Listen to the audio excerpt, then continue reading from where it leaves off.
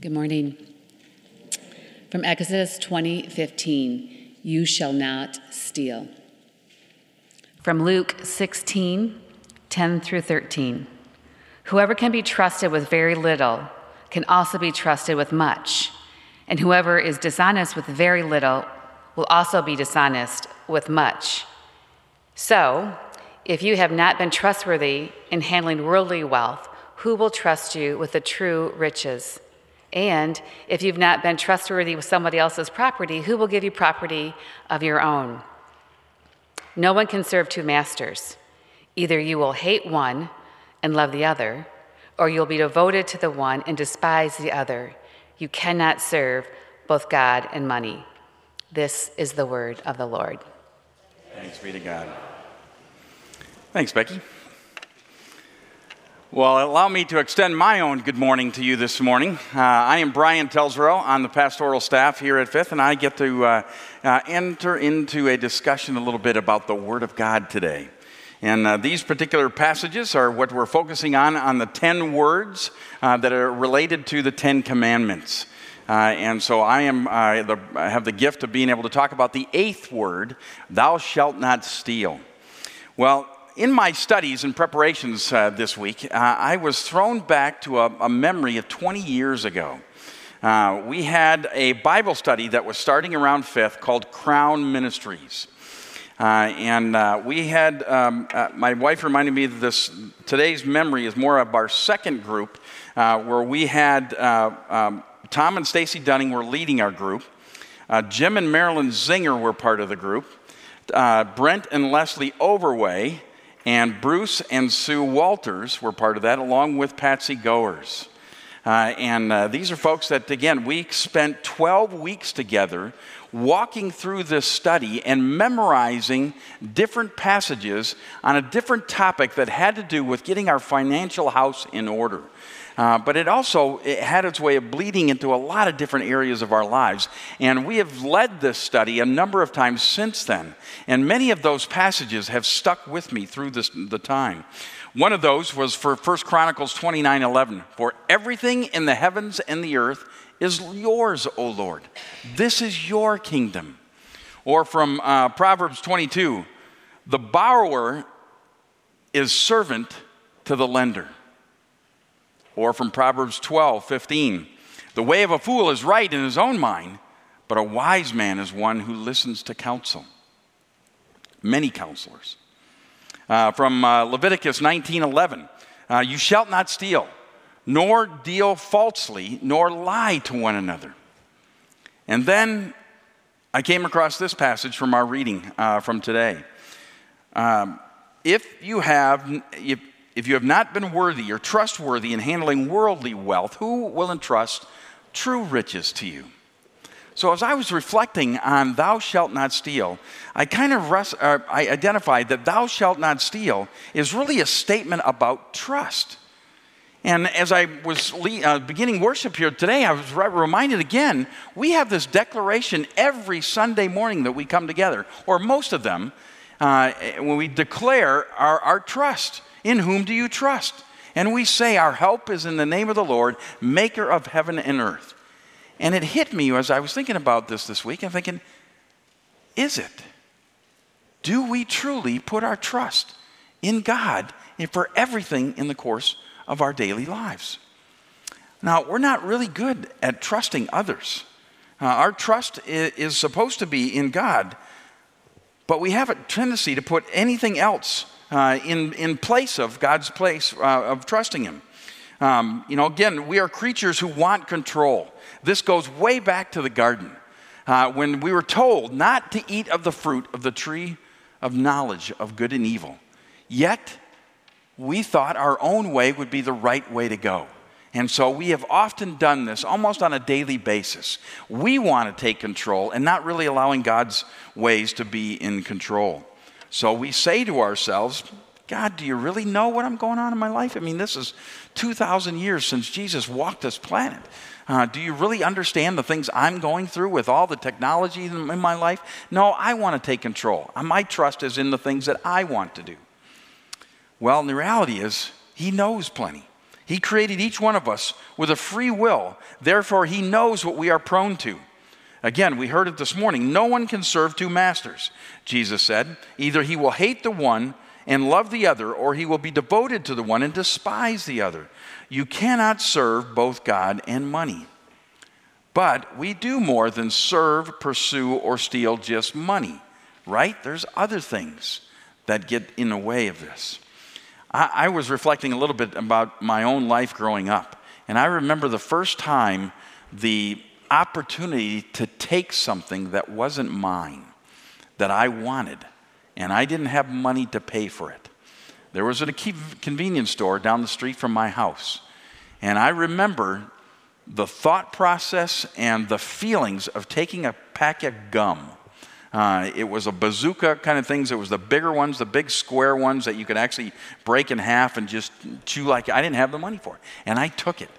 And I can't tell you, well, I can tell you, because if you've ever done something of this, like, you know that what happens internal when you take something you know that doesn't belong to you. And there was a tremendous amount of guilt that I felt going home. But I realized that nobody was aware. And so the thought of going back and doing it again, okay, it's a little bit easier the second time and the third time. Now, I don't remember how many times I'd done that, to tell you the truth, but I know that there's a level of guilt that reduces each time that you are in that practice. I also have a friend of mine who had a great job working at a bank. And his job was to count money and to verify the deposits from various places that were making their deposits. And again, he loved his job, was doing really well. But he recognized there were some things that he had going on that would really be nice if he had just an extra 20. So I thought, would anybody notice? So one day, he took a 20. Nobody said anything. Next week came around as he was counting through things, and he thought, I'll take a couple more. He took a couple more. Nobody noticed. Pretty soon, this slippery slope began to grow, and he was up taking hundreds. Well, nobody noticed, or so he thought. And when you're counting money and trying to verify and balance those things, somebody did notice, and he got caught. And he went to jail and spent years in jail for this and had to pay back that which he took plus a fine. Not an easy thing to go through, but it was a slippery slope of taking things that he knew was not his, but he felt like maybe nobody would notice and I'd still be able to do these things. He had a great job, but the temptation overtook him and he failed to trust God in the process. Now, our passage for today is really about honoring property. It has to do more with our trust and our attitude that we have regarding God, what he's given us. So, and again in Luke 16, whoever can be trusted with very little can also be trusted with much. And whoever is dishonest with very little will also likely be dishonest with much. So if you have not been trustworthy in handling worldly wealth, who will trust you with the true riches? And if you have been trustworthy with someone else's property, if you have not been trustworthy with somebody else's property, who will give you property of your own? Now, my friend who got caught stealing these $20 bills is not a bad person. He got caught up in the temptations that were right there before him. He simply succumbed to those. And again, we get caught in, lost in some of that kind of things, and those slope kind of things happen.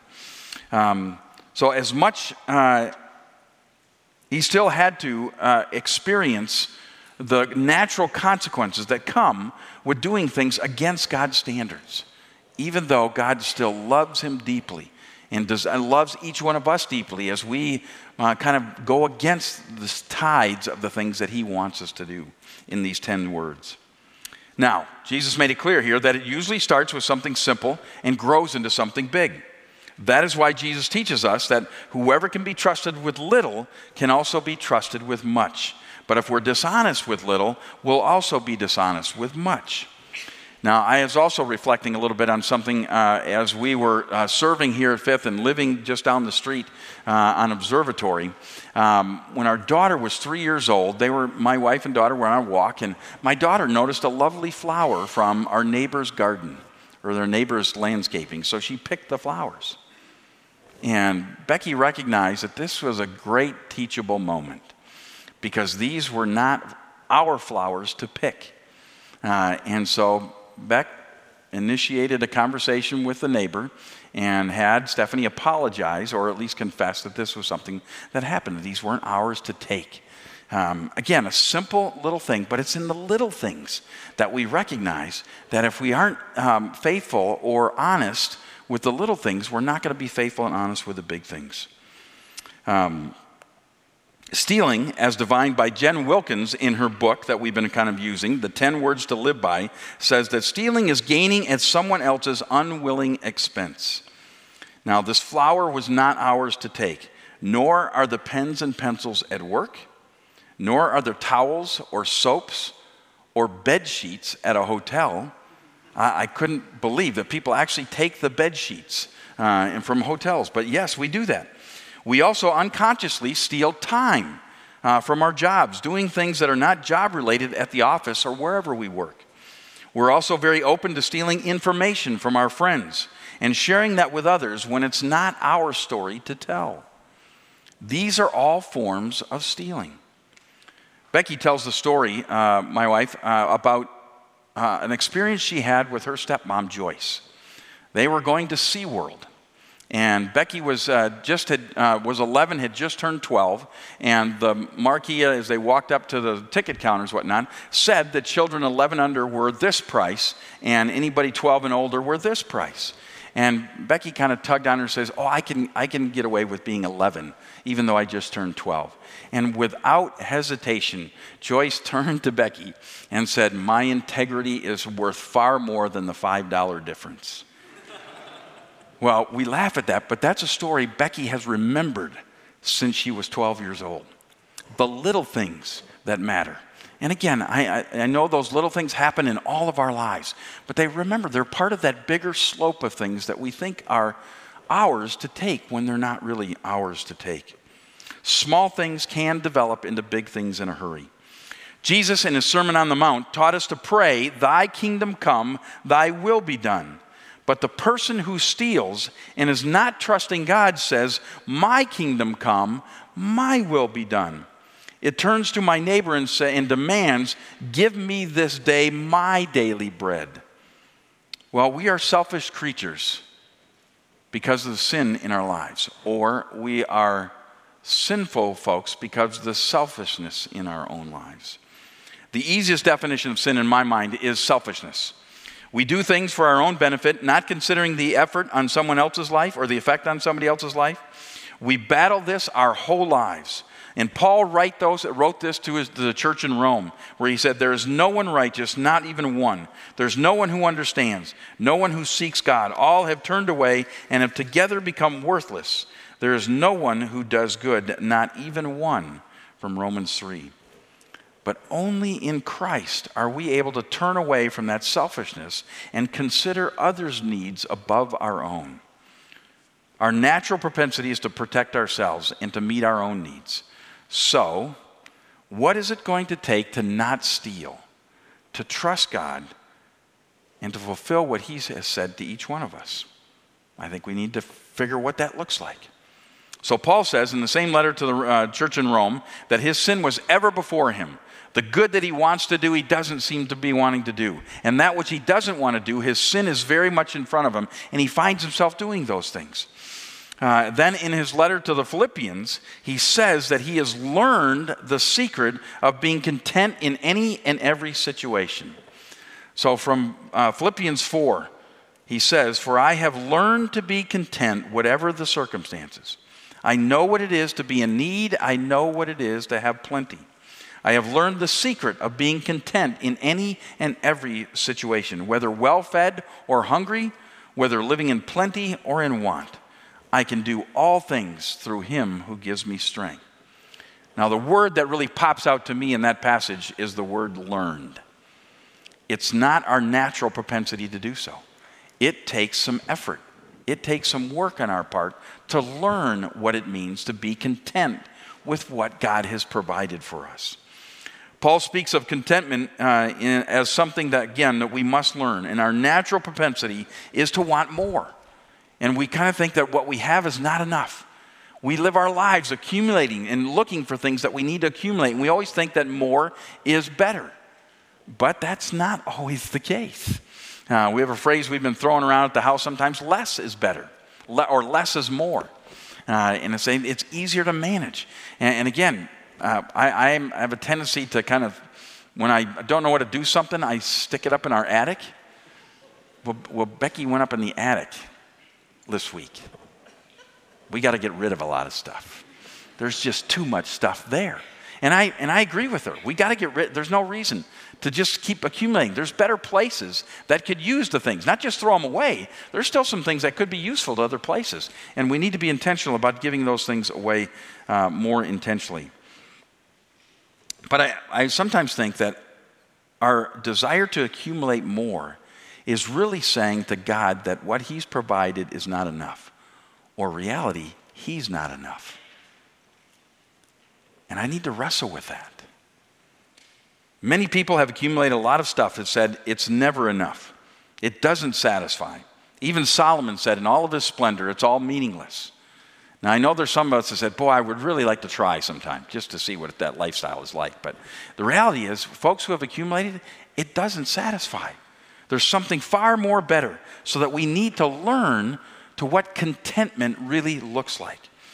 Again, Jen Wilkins in her book In the 10 Words talks about being givers versus takers.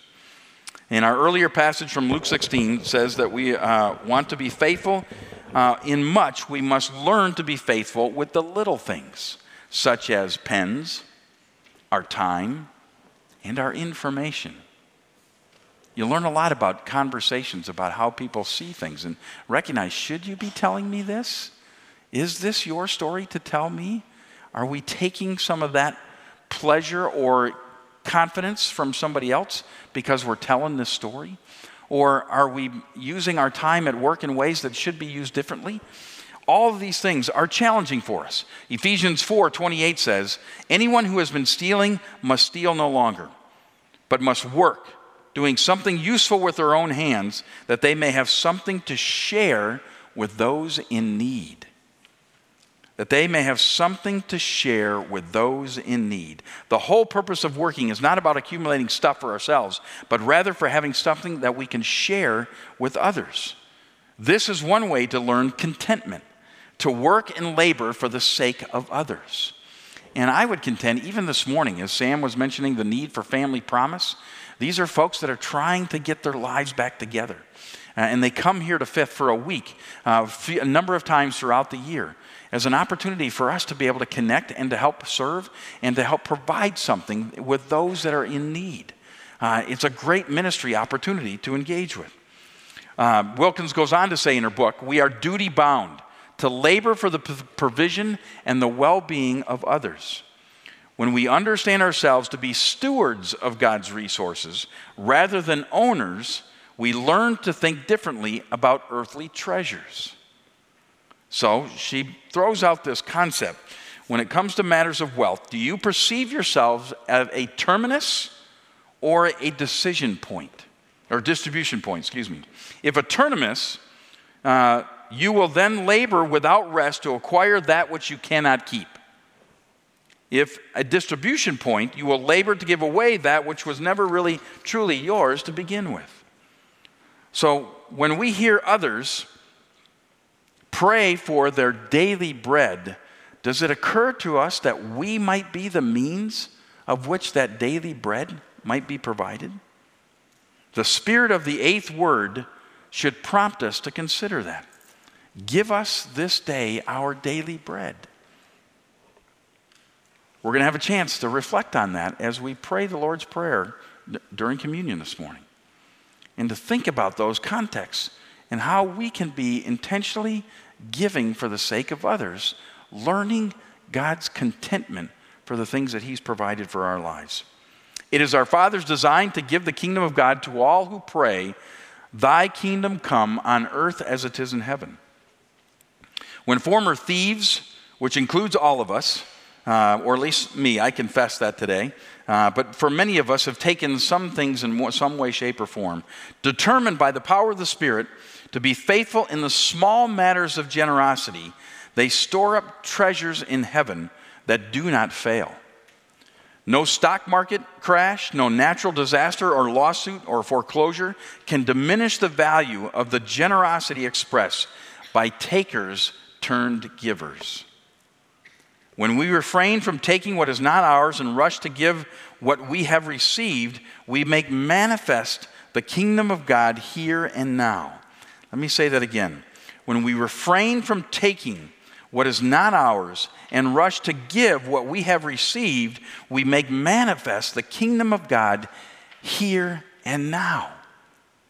Jesus, when he came, he said the kingdom of God is here. It's in the present tense. It's in a relationship with him.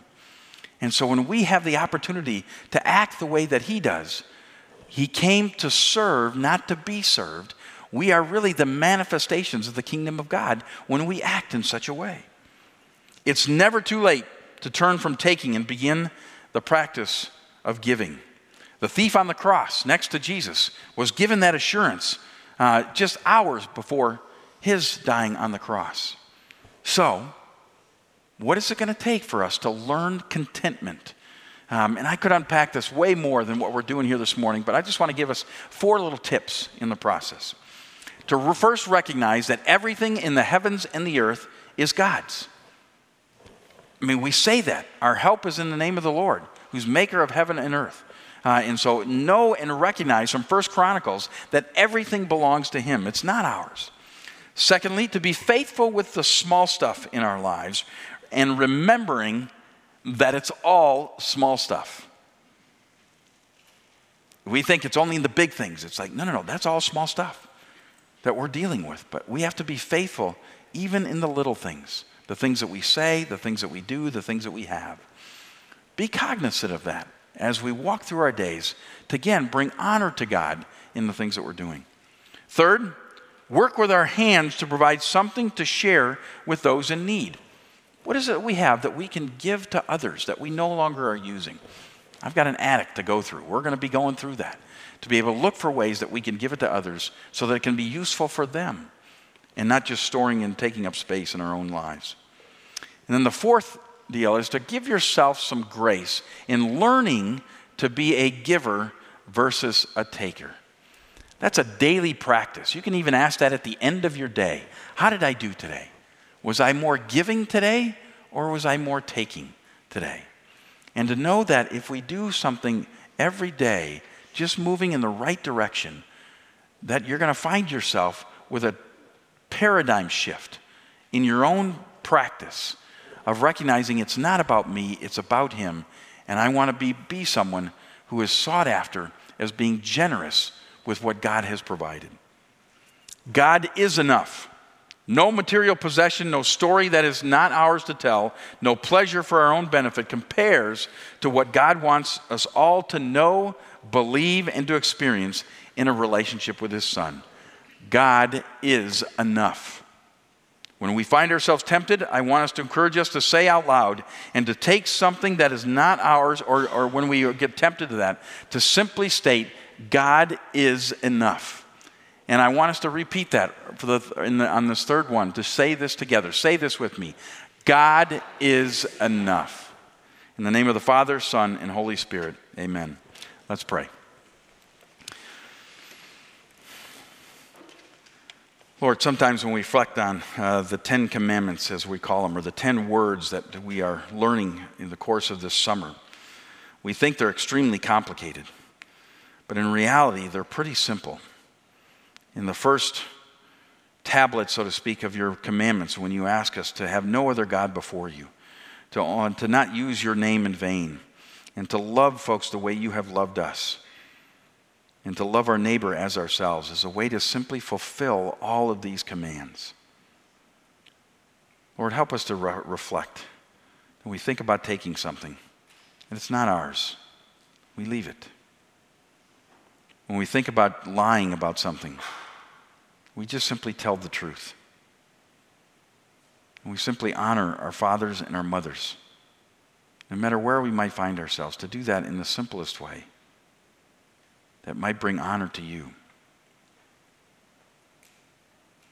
Lord, our desire is to trust you, to completely unequivocally trust you with all that you have provided. To learn what it means to be content and to give versus taking. Lord, I pray that we could think of one way that we could demonstrate that on this day and to begin developing that one day at a time, that we might express to you and to others that you are enough.